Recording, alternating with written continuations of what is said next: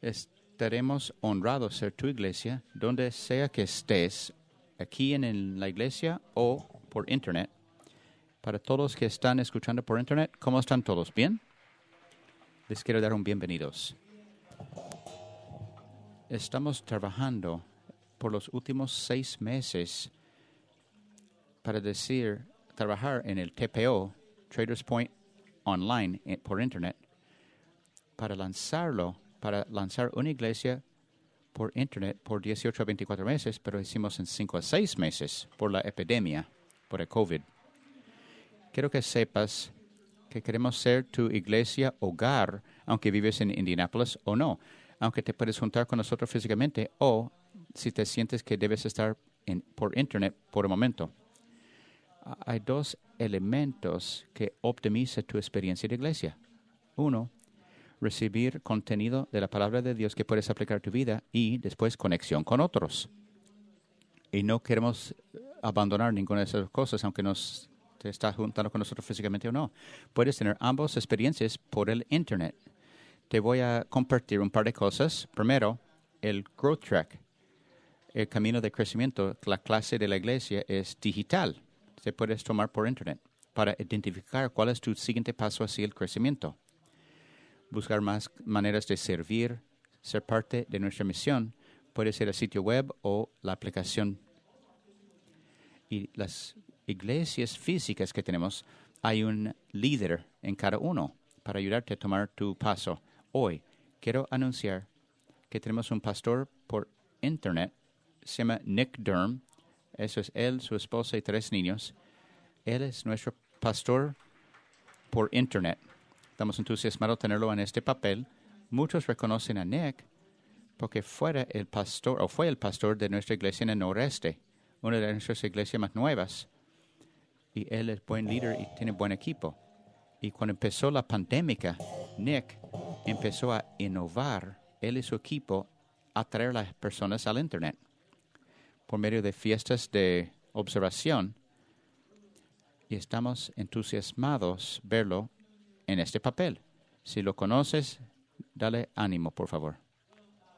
Hoy estamos concluyendo esta serie de 3 partes titulado Detrás de la Máscara, desde que cuando nos empezamos a juntar de nuevo físicamente, detrás de la máscara. Y ojalá que ha sido de utilidad para ti, que te ha servido. Si eres nuevo, quiero que sepas que a pesar de la serie que hacemos, mi meta es que puedo desempacar el contenido de la palabra de Dios de manera que, para que no solo entiendes claramente, sino que también sabes aplicarlo. Y quiero que si eres como un creyente maduro o novato, o aunque no sabes si crees todo eso todavía, tú puedes decir, eso fue útil. Entendí, sé aplicarlo a mi vida. Y tuvo esperanza. Y tengo esperanza para las semanas venideras. Y si eso sucedió, hicimos nuestro trabajo. Y detrás de la máscara, en esa serie, diríamos que el 2020 se ha convertido en la tormenta perfecta para división y desunión. Ni tengo que explicar por qué es así, ya sabes. Por los últimos meses hemos experimentado una locura en el mundo y alguien lo describió así. En marzo, cuando empezó la pandemia, pensamos que iba a ser unas par de semanas, pensamos que era un maratón, podemos correrlo y dejamos de correr y alguien nos pasa una bici. Oh, ok, hay otra parte de eso, maratón. Después montamos bici. Después de montar bici, alguien te da un traje de baño. La imagen mental es demasiado para traje de baño Speedo. Ahora, la tercera parte es nadar. Nunca entrené para un triatlón. ¿Cuándo va a terminar? Y como resultado, estamos cansados y agotados. No esperamos tener un año como este. Y nuestra reserva emocional que está ahí está gastada.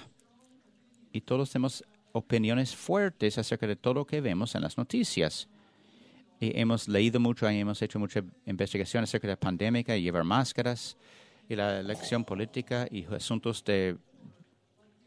del juicio racial y nos sentimos muy informados y hay unos de nosotros que estamos cansados de estudiarlo y tenemos opiniones acerca de eso. Y es fácil decir o poner cosas equivocadas en la media social y reaccionamos de manera que es ofensiva y crea ese tipo de división y desunidad y isolación o aislamiento. Y sabemos que detrás de la máscara y al otro lado de la pantalla hay una persona real quien Dios creó en su imagen, aunque ellos lo reconocen o no.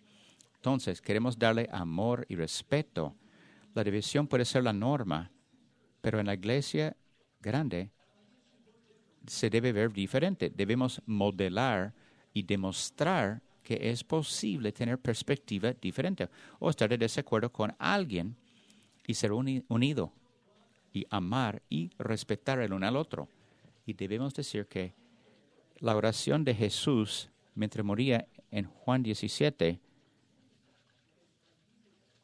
porque en su última noche en la tierra, Él oró por la unidad.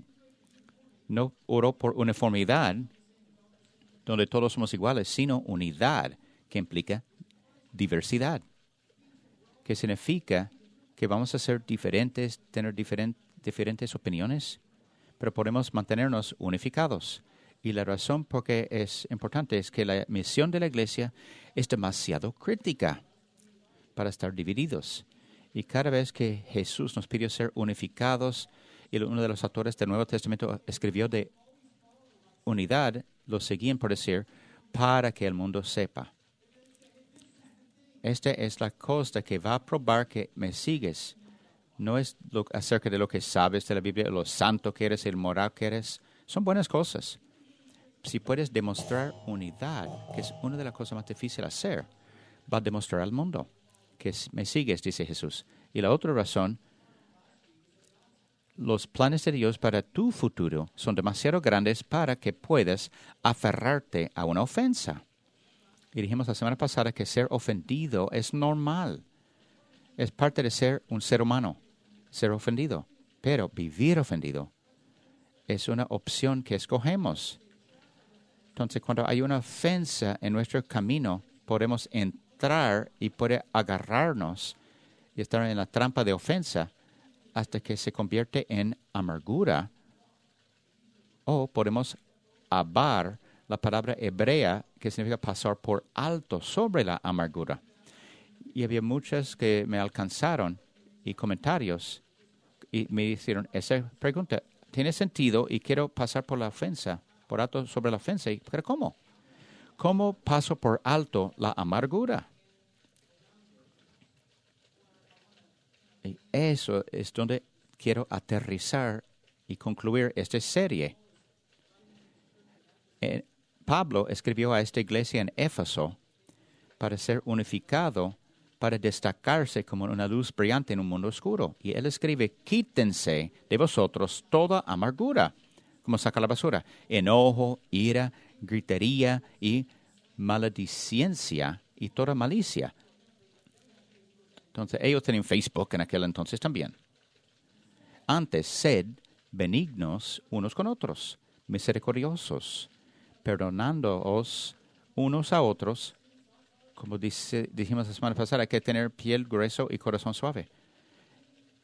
Dios también os perdonó a vosotros en Cristo. Efesios 4, 31 a 32. Y es la última parte que nos debe motivar para hacer la cosa que no queremos hacer. Como seguidores de Jesús, esto es lo que debería diferenciarnos del resto del mundo que guarda rencor.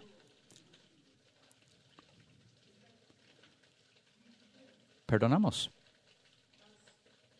como Dios, por medio de Jesucristo, nos ha perdonado. Por yo mencionar eso, te hace uno de ustedes girarse incómodamente de cómo y por qué debemos hacerlo. Hay unos buenos profesores que hablan de perdón, pero pueden causar más daño. Perdonar a otros no es que lo guardas o no trabajas con las heridas emocionales, no. tenemos que entender qué significa la palabra de Dios por perdonar a otros como Cristo nos ha perdonado. Te hago esa pregunta. ¿Ha sido algo en tu vida donde debes dar un poco de atención? Si eres un procrastinador profesional, así soy yo. Yo puedo hacerlo con los mejores.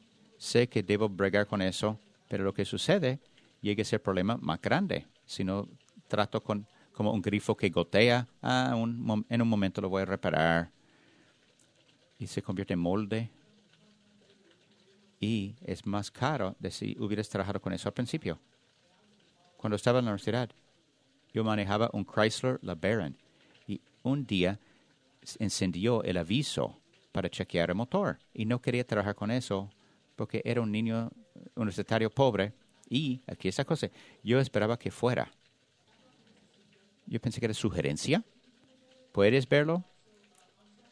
Entonces me cansé de ver ese aviso. Un día entré al carro y tenía un pedazo de cinta eléctrica y lo puse sobre el aviso. Tapé el aviso. Ah, qué bueno, no lo tengo que ver más. El asunto es, había un problema todavía. Más allá, cuando entré al carro manejando, escuché un ¡pup! Y el convertidor catalítico se encendió y vi humo. Y era un problema más grande que si hubiera trabajado cuando comenzó. Y el perdón es así. Cuando sabes que debes perdonar a alguien, ha sido una ofensa. Cuando alguien te lastimas y sabemos que debemos hacerlo, pero no queremos perdonarlo. Es difícil buscar la motivación para perdonar y es fácil posponerlo. Y para ser honesto, la venganza o los pensamientos de venganza, aunque no haces, es más divertido. Es más divertido pensar de la manera que la persona de la manera que puedes lastimar a esa persona. Era la historia como un estudiante universitario que iba a la clase en un carro viejo y un hombre en un BMW corrió al semáforo, destruyó su carro y lo abandonó. Lo abandonó. No dejó información, nada. Y no tenía el plata para repararlo. Y lo demás de sus días en la universidad iba en bici. Y tenía mucho rencor en su corazón, que chocó su carro y ni sabía quién era. 15 años después, ella es dentista exitoso y vino a su cita a las 3 para hacer tratamiento de conducto radicular. Y el hombre que la chocó vino, él no sabía quién era ella, pero ella sabía quién era. Ella mintió. Dijo que no iba a doler su tratamiento de conducto radicular. Hay parte de mí que dice, sí, él lo merece. Me recuerda una cosa que dijo Frederick Dugner. De todos los pecados, el resentimiento parece ser el más divertido. Yo diría, no parece ser, es lo más divertido. Es fácil decir, voy a quedarme en ese modo de venganza y tener pensamientos de vengarme. Porque otorgar o extender perdón a alguien es profundamente personal. Quizás tú tienes un rostro o un nombre que entra a tu mente. Y sabes que debes perdonarlo, pero ni quieres admitirlo. Y tienes muchas excusas y razones de por qué. Quizás la otra persona ni está en tu vida más. Ni sabes ni alcanzarlo. Quizás murieron hace años y la idea de perdonar ni sabes cómo hacerlo, porque ni puedes conversar con esta persona. O la persona que debes perdonar no piensa que deben ser perdonados. Y lo mencionaste una vez y se ofendieron y le pusieron a ti y no salió bien. Quizás hay muchas hesitaciones para perdonarles y tú crees que no merecen. Y tú dices, ¿por qué debo perdonar? Me imagino que has escuchado mensajes en la iglesia acerca del perdón. O un padre, un profesor o un entrenador te animó a perdonar. Pero una de las cosas que olvidamos hacer es explicar que hay que perdonar. Solo dando respuestas no ayuda. Perdonar porque es buena cosa hacer. Es cierto, pero no ayuda. Tienes que perdonar porque a ti te gustaría ser perdonado. Es cierto, pero no ayuda. y es difícil encontrar la motivación para hacerlo. ¿Y por qué? Porque debemos perdonar.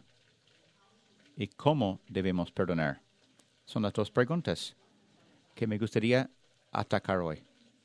Una de las cosas interesantes es el mundo científico nos ha demostrado que hay conexión entre tu salud física y tu habilidad para perdonar a otros. Los estudios del Hospital Johns Hopkins muestran que el acto de perdonar puede generar grandes recompensas para su salud física, reduciendo el riesgo de ataque cardíaco, mejora los niveles de colesterol y el sueño, y reducir dolor y la presión arterial, los niveles de ansiedad, depresión y estrés. Todo eso se magnifica mientras envejeces. Es una enorme carga física sentirse herido y decepcionado. La ira crónica te pone en modo de lucha o huida, lo que provoca numerosos cambios en la frecuencia cardíaca, la presión arterial y la respuesta inmunitaria. Entonces, esos cambios aumentan el riesgo de depresión, enfermedades cardíacas y diabetes, entre otras afecciones. Sin embargo, el perdón calma los niveles de estrés y mejora la salud, dijo Karen Schwartz, una médica. Cuando la ciencia afirma lo que dice o lo que nos decía la palabra de Dios por siglos, ella sigue y dice, las personas que perdonan son más satisfechos con su mundo y las personas que mantienen amargura arriesgan su salud física. Aquí es la cosa. Quizás no quieres perdonar, pero adentro sabes que debes. Un estudio del Fetzer Institute dijo que el 62% de los adultos estadounidenses dicen que necesitan ofrecer perdón a alguien. Entonces, ¿por qué es difícil hacer? Hay muchas razones. Yo pregunté a mis amigos de Facebook esa pregunta. ¿Qué es lo más difícil acerca de perdonar? Y su respuesta fue fue abrumador. Uno dijo, cuando no lo piden ni se disculpan. Otro, dándoles perdón cuando no me perdonan. Otro, cuando perdonas y olvidas, pero la otra persona no hace ninguna de las dos cosas. Siento que de alguna manera ganan si los perdono. Dejar ir el poder que crees que tienes sobre ellos manteniéndote enojado. Dejar ir mi orgullo, dejar ir el dolor que te han causado y aprender a confiar en ellos nuevamente. Poner muros después de perdonar. La amistad no es la misma. Continuar discutiendo con ellos en mi cabeza. Eso es lo que quería decir, o eso es que diría si no los hubiera perdonado. Una de esas mismas cosas o esas peleas internas que yo tengo. Y cuando hicieron a Jesús la pregunta en Mateo 18, para empezar la pregunta o el problema, Jesús dijo, si tu hermano peca contra ti. Él podía haber dicho, cuando tu hermana pega contra ti, va a pasar. Todos han escuchado lo dicho, solo hay que hacer dos cosas en la vida, morir y pagar impuestos. Pero yo añadiría tercero, morir, pagar impuestos y conflicto interpersonal. Es inevitable. Cuando tu hermano peca contra ti, debes perdonar. Y sabes que Pedro tiene ejemplo en su mente, porque él pregunta a Jesús esa pregunta. Entonces se le acercó Pedro y le dijo, Señor, ¿cuántas veces perdonaré a mi hermano que peque contra mí? ¿Hasta 7? Él pregunta su pregunta con otra pregunta. ¿Hasta 7?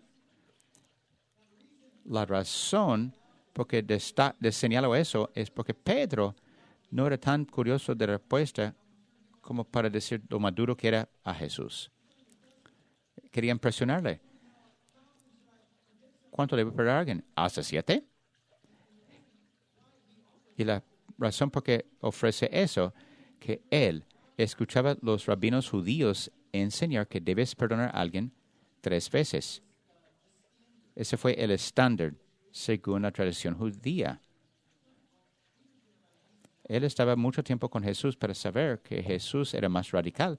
Él dice, Jesús parece más de 3, para decir como, ¿por qué no doblo la tradición judía y añadir un otro para buena medida? 7.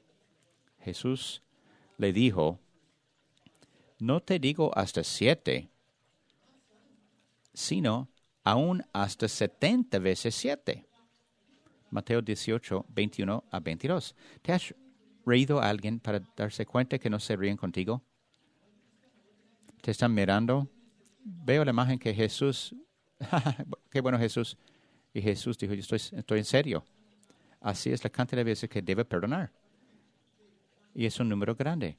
Y Jesús quería decir eso literalmente, perdonar hasta ese número y ninguna ofensa y una ofensa más y no perdonamos. No, es como un idioma hiperbólica. Jesús quería hacer un punto y me gustaría saber, pero no sé por seguro, pero me gustaría saber si Jesús tenía en mente un hombre de nombre Lamech. Y si no conoces la historia, Lamech fue el hombre que lo lastimó y declaró que iba a buscar vengarse 77 veces contra cualquiera que le hiriera o que alguien que le hiriera. Dice, si alguien me lastima, es la ley de Lamech. Si alguien me lastima, lo voy a pagar hasta 77 veces. Y no es casualidad. Jesús sabía. No había por casualidad que Jesús escogió ese número 77. Buscar venganza. Tengo 4 niños en casa. Lo tengo que enseñar muchas cosas. Nunca tuve que enseñarles cómo vengarse. Son buenos, ya saben hacerlo. He tenido que enseñarles cómo perdonar vez tras vez, pero nunca lo tuve que enseñar vengarse. Viene naturalmente. Es una de las cosas que va en contra de nuestra naturaleza pecaminosa. En capítulo 6, Dios expresa el luto de la manera en que nos perdonamos. Y Él propuso algo que fue algo que puede remover, era algo tan poderoso que pudiera remover algo tan tóxico dentro de nuestros corazones y llevar restauración. En Mateo 18, 23 a 24, por lo cual el reino de los cielos es semejante a un rey que quiso hacer cuentas con sus siervos y comenzando a hacer cuentas, le fue presentado uno que le debía 10,000 talentos. Entonces, miles de dólares. Lo que hay que entender en el idioma original dice que fue una deuda astronómica. Hubiera sido un número tan grande que obviamente no pudiera haber pagado la deuda. En el idioma original, hubiera sido como yo diría, tú me debes un cabillón, tamillón, un número estúpido. No hay manera, tú necesitas un número tan grande, ni puedes pagarlo. Era el punto de Jesús. Era una deuda que no puedes repagar.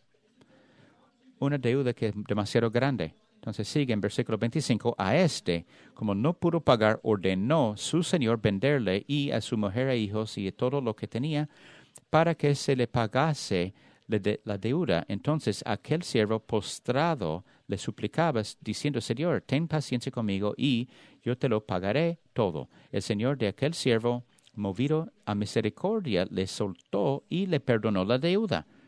Mateo 18, 25 a 27. Entonces le quitó su deuda, le soltó la deuda. Pero saliendo aquel siervo, halló a uno de sus consiervos que le debía 100 denarios y haciendo de él le ahogaba diciendo, págame lo que me debes. Entonces su consiervo postrándose a sus pies le rogaba diciendo, ten paciencia conmigo y yo te lo pagaré todo. Mas él no quiso, sino fue y le echó en la cárcel hasta que pagase la deuda. Mateo 18, 28 a 30. ¿Qué pasó del momento en que él fue perdonado al momento que no pudo perdonar? ¿Golpeó su cabeza y tiene pérdida de memoria a corto plazo? ¿O se olvidó de la experiencia que tuvo? ¿Cómo puede pedir cuando pagan a él, cuando él fue disculpado o perdonado o soltado de su deuda? Viendo sus consiervos lo que pasaba, se entristecieron mucho y refirieron a su señor todo lo que había pasado. Entonces, llamándole, su señor le dijo, siervo malvado, toda aquella deuda te perdoné porque me rogaste. ¿No deberías tú también tener misericordia con tu consiervo como yo tuve misericordia de ti. Entonces su señor, enojado, le entregó a los verdugos hasta que pagase todo lo que le debía. Y una de las frases más soberanas que se encuentra en toda la palabra de Dios: así también tu Padre Celestial hará con vosotros si no perdonáis de todo corazón cada uno a su hermano sus ofensas. Mateo 18:35. Es una de esas cosas que te gustaría que Jesús nunca dijera. Una de las cosas que no habías leído, puedes decir, fue ignorante, no sabías, pero sabemos. Si eres como yo, lo que quiero hacer es buscar un escape a lo que dijo Jesús y hacerlo más suave. Lo que quería decir era, solo intenta perdonar. Y si puedes intentar muy fuerte, aunque no puedes, es suficiente bueno. Y como me gustaría decir eso, no es lo que dijo Jesús. Entonces, ¿qué quiere decir Jesús aquí? Jesús nos está informando de la conexión inquebrantable entre el perdón de Dios para nosotros y nuestro perdón a otros. Lo quiero hacer lo más claro que puedo. Lo que Jesús dijo no significa, si no prestas atención, ahora sería la hora prestar atención. Si estás haciendo algo en la cocina en tu casa, véame ahora, presta atención. No quiero correo después para explicarlo de nuevo.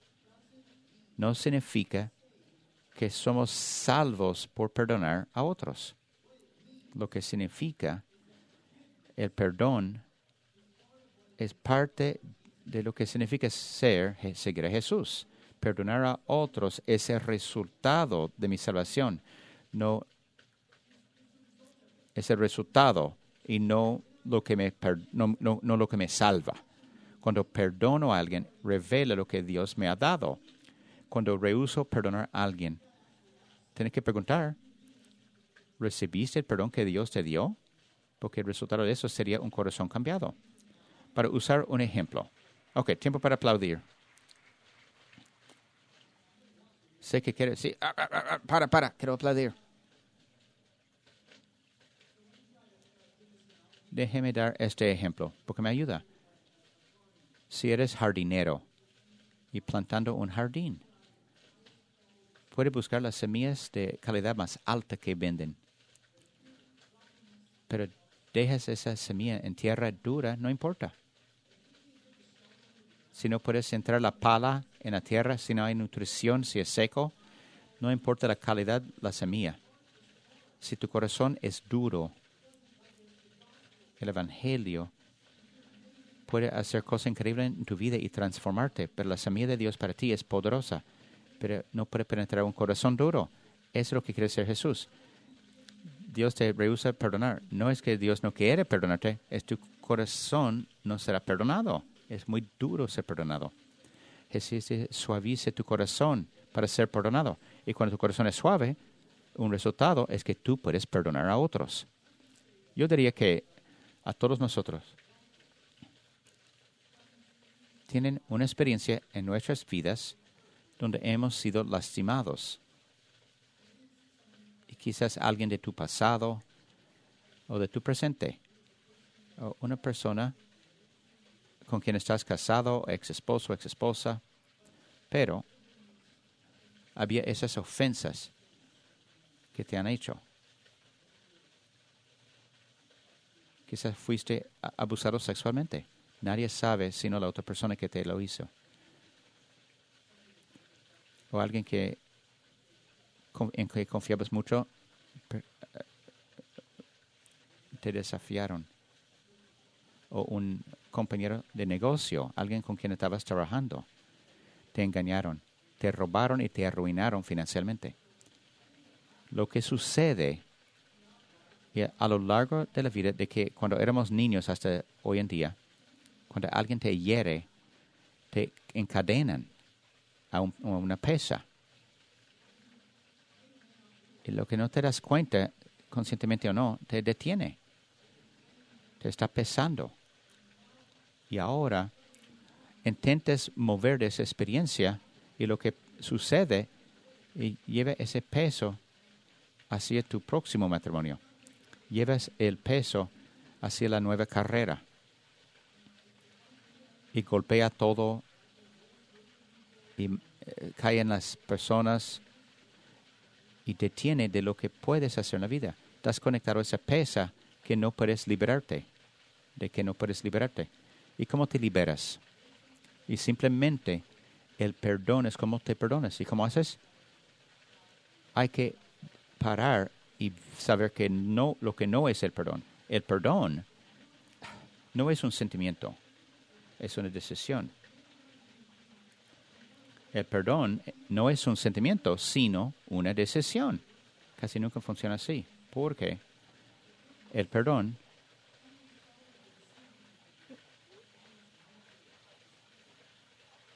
entonces los sentimientos siguen a la decisión de perdonar y casi nunca lo preceden.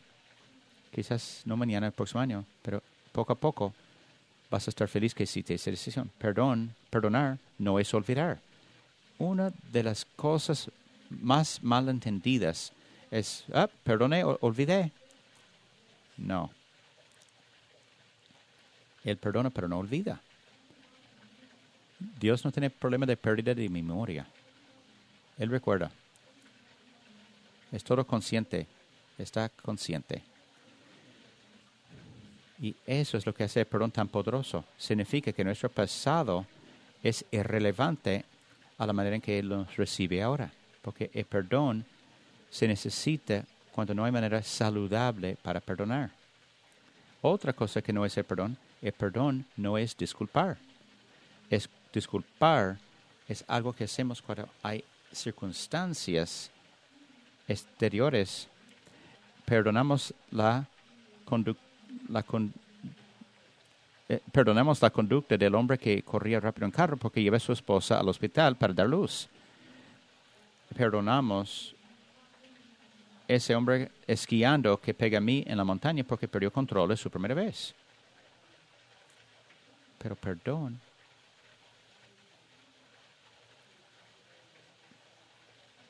pero cuando no hay buena excusa por lo que hicieron, eso es. También el perdón no es lo mismo que la reconciliación. Por la naturaleza, queremos placer a la gente y no sabemos ofrecer perdón sin. Podemos empezar donde dejamos, donde paramos. Quizás hay consecuencias al pecado y comportamiento. Escucha, si te está pegando, puedes perdonar, pero no debes vivir con él de nuevo. Si el compañero de negocio te engañó, puedes perdonarlo, pero no significa que debes hacer negocio con él de nuevo. Entonces hay fronteras que hay que establecer. Perdonar requiere un corazón cambiado, pero reconciliar requiere 2 corazones cambiados. El perdón comienza cuando libero mi búsqueda para vengarme.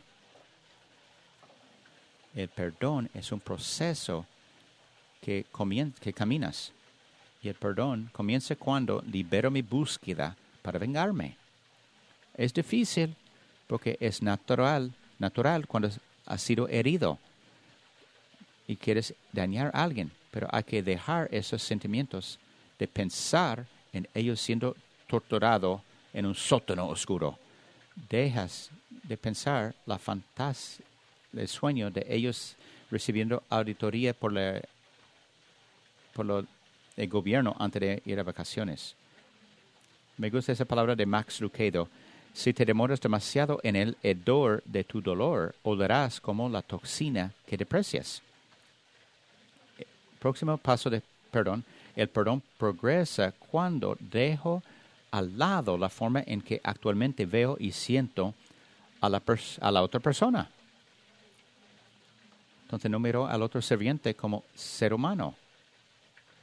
Cuando Dios nos mira, no mira la deuda que debemos pagar. Él mira la creación que ama, para quien murió Jesús, para reconciliarnos con Él. Y rehusar perdonar lo que hace deshumaniza a la otra persona y los reducen a su peor ofensa. En la autora dijo, negarse a perdonar es como beber veneno de ratas y esperar a que la otra persona muera. Final, el perdón madura cuando libero el impulso de repetir la ofensa una y otra vez en mi mente. Eso no sucede a una vez, pero es un proceso. Y van a ser momentos de vulnerabilidad, amargura y enojo. Hay momentos cuando tú quieres que ellos sean lastimados como te lastimaron. Me gusta esa palabra del poeta Buddy Wakefield. Dice, el perdón es renunciar a toda esperanza de un pasado mejor. No puedo cambiar el pasado, pero puedo cambiar lo que pasa en el futuro. Quiero que entiendas el mensaje del Evangelio. No es solo que hemos sido perdonados, sino es que Él tomó nuestras ofensas pecaminosas y los reemplazó con una justicia de Jesús que transforma nuestros corazones.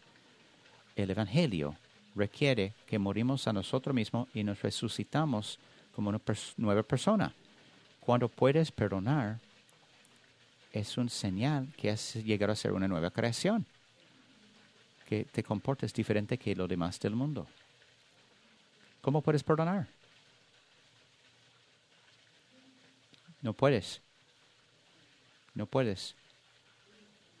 Es un resultado de un corazón transformador que Dios quiere hacer por medio de ti. De manera, el perdón es un milagro. Es un milagro que Dios comenzó cuando envió a Jesús a una cruz para ti y para mí. Es la realización que tú y yo hemos sido perdonados, mucho más que debemos perdonar. Hay las cosas que están rotas entre Dios y nosotros. Nos debemos a Él millones de millones. No lo podemos repagar. Entonces nos liberó. Es un Dios de justicia. Jesús lo pagó. Entonces, Jesús lo pagó para que no pudiéramos tener que pagarlo. Hizo la redención en la cruz. Y dijo en la cruz, Jesús, Padre, perdónales, no saben lo que hacen. Él hablaba de tú y de mí. Y nos liberó de eso. Cuando tenía 5 o 6 años,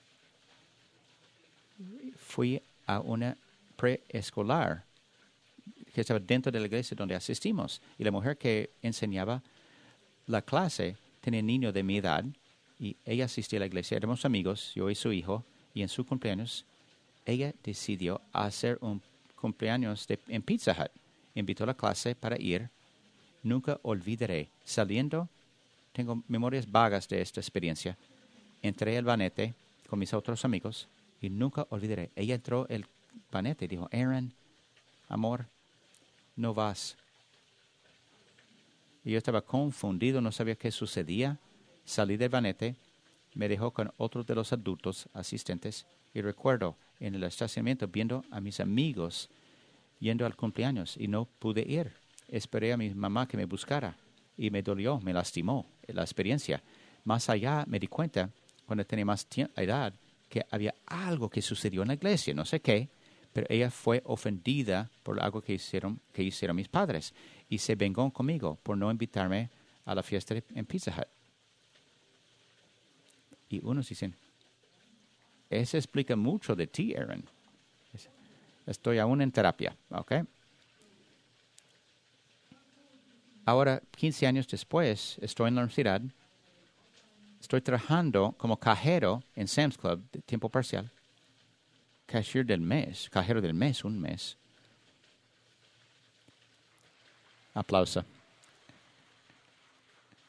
Gracias. Más difícil que parece.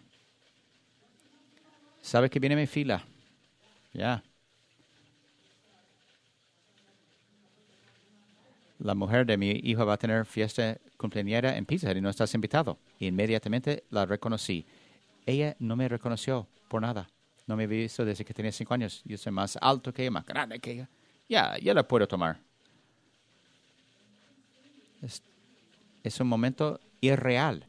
recordé el olor de su perfume y estoy ahí en la fila. Ella era simpática conmigo, tan simpática. Y tengo ese pensamiento de venganza. Quiero cobrarle 2 veces por comida de perro. Y decir cosas como, hey, ¿has abandonado a otros niños recientemente? Pero no podía decir nada. Entonces terminamos, no dije quién era, le di su factura, me dije gracias, que tengas buen día, y sale.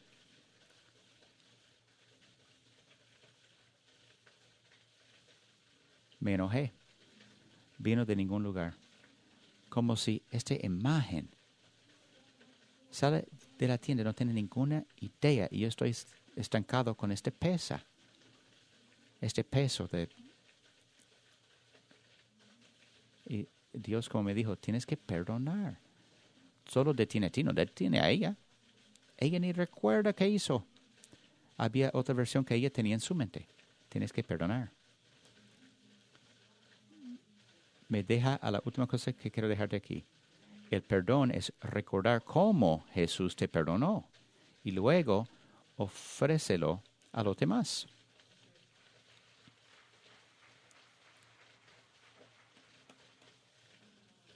Muchos sabes mi historia, mi testamento.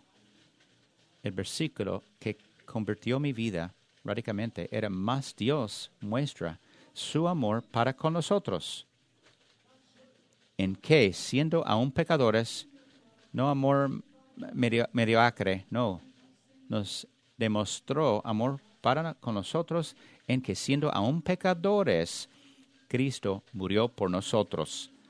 Después de decir lo siento, no, mientras aún pecadores, siendo aún pecadores, mientras ofendías a Dios, en medio de lastimarlo y herirlo y abandonarlo, ahí envió Jesús. Entonces, aún siendo aún pecadores, Cristo murió por nosotros.